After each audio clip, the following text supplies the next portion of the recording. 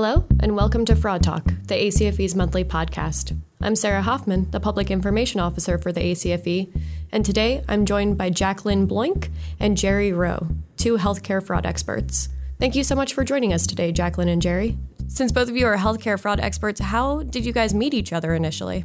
Well, Sarah, Jacqueline and I met a few years ago as we were both colleagues at the same post-secondary institution where we both taught billing and coding, and we were at a graduation ceremony, and during that they had a luncheon for the educators, and Jacqueline and I both received teacher awards, and we happened to be sitting next to each other, and we were kind of really surprised that we were getting awards, and we started talking, and we found that we both had a passion for fraud prevention, and I'll let Jackie tell you the rest. So we really did click at that educational award ceremony and started talking about healthcare fraud, how we could continue our efforts in that area.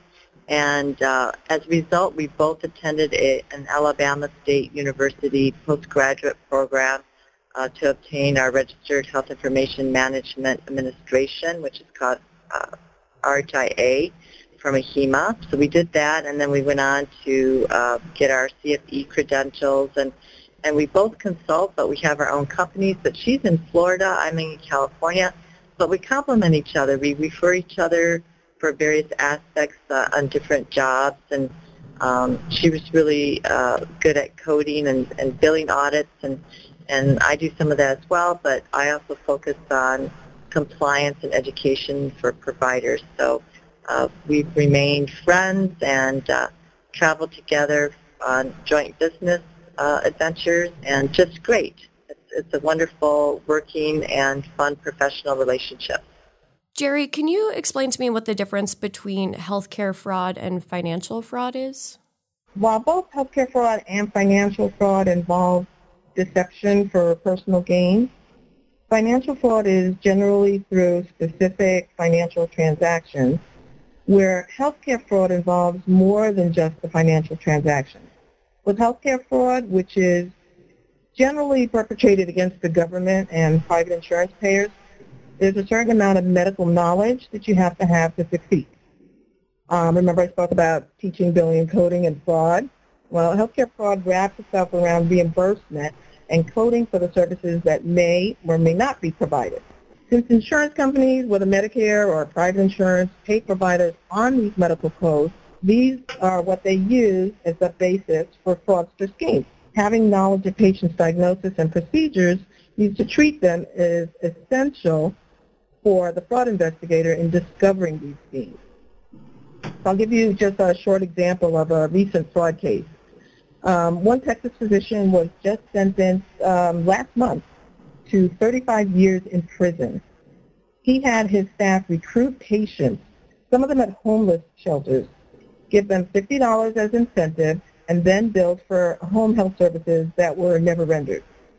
The sad part is that the nurses they sent to recruit these homeless individuals, they didn't give them any medical care. I mean, who knows how sick they actually were, what that small medical intervention could have done to keep them healthier or save lives. And so there's that human health condition component to healthcare fraud that financial fraud doesn't have. Yeah, I think I saw that story in the news, and it seems upsetting that they had the opportunity to even help a little bit, but it seemed like defrauding the government was more important. Right, to the tune of almost $400 million. So Jacqueline, how much money is involved in healthcare fraud? What types of numbers are we looking at? That's a lot. That's about $1.17 trillion of our budget that goes towards healthcare services. We have different healthcare strike forces. As of May, just of this year, 2017, the strike force has caught 1,800 criminals. There's been over 2,000, almost 2,300 actually, indictments, and recouped already just since January through May, $2.5 billion in fraud. And again, just since May, so they're really working on it. The Department of Justice has actually linked a dollar amount for what they call return on investment, stating for every dollar spent to fight fraud, $5 is recouped, which is very good. I've actually done some studies on my own, and if you look at Medicaid in different states, for example, Utah is one of my favorite because it's a small state, some of the return on investment is as high as 400% of the resources that they put into fighting fraud and what they recoup. So it's a big deal and big magnitude. Who regulates the healthcare industry in particular? Now, to regulate all of this, there are many government agencies that work together to limit or to catch healthcare fraud, as Jacqueline was saying. So some of the agencies are the Deputy Attorney General, the Department of Health and Human Services, the Department of Justice, FBI, Office of Inspector General, and then we have the state units, which are the State Medicaid Fraud Control Units, and the different strike force teams. And so they all work together to do their best, but there's still so much more to be done. Can you guys talk about some of the most common fraud schemes that you see in healthcare? Regarding different schemes, it was interesting. The Government Accountability Office gave a report in 2016 to Congress. And what they did is they took 739 cases that they analyzed from 2010.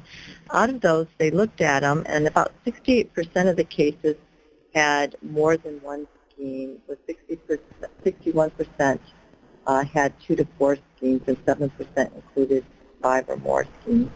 The most common healthcare fraud scheme was related again to fraudulent billing, which is what we also saw in our report to the nation.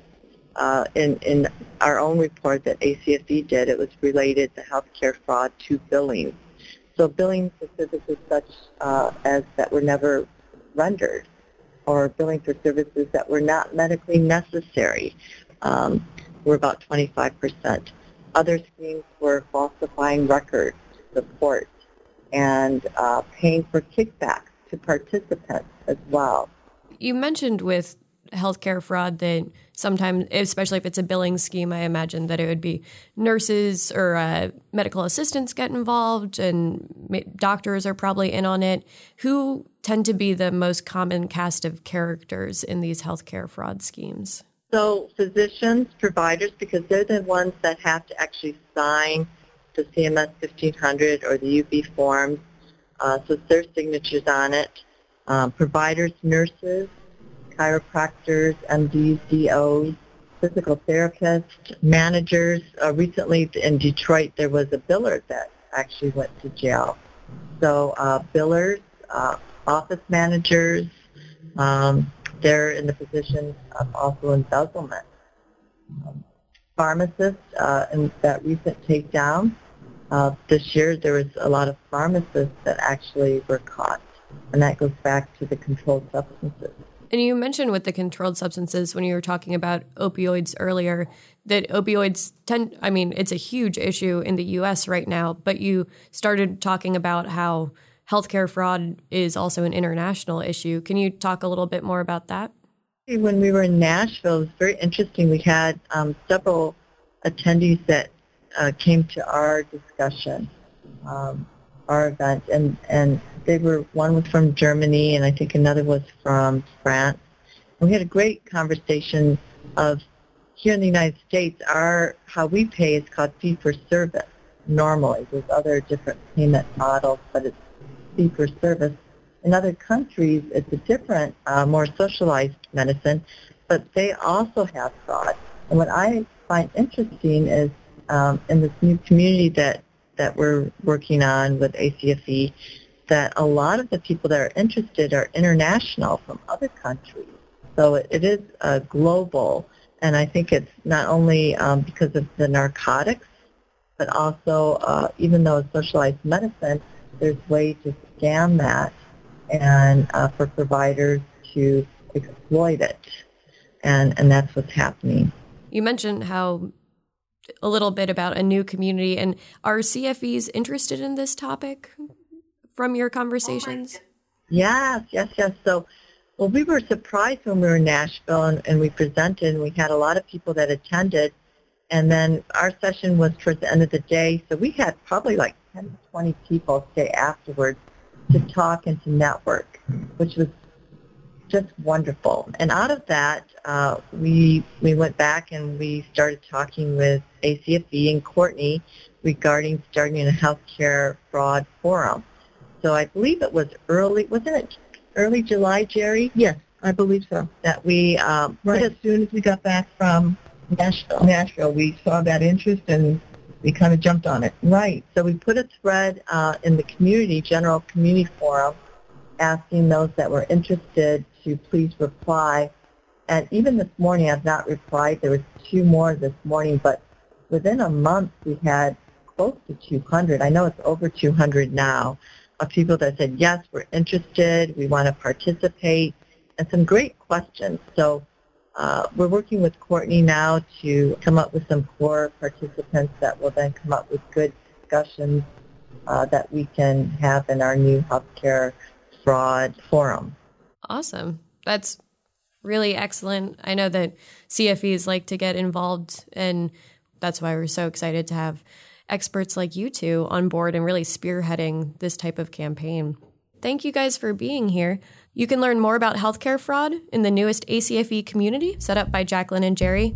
Thank you both for joining us today, and thank you for listening. You can find this episode and more episodes of Fraud Talk in the iTunes Store and at acfe.com/podcast. This has been Sarah Hoffman, signing off.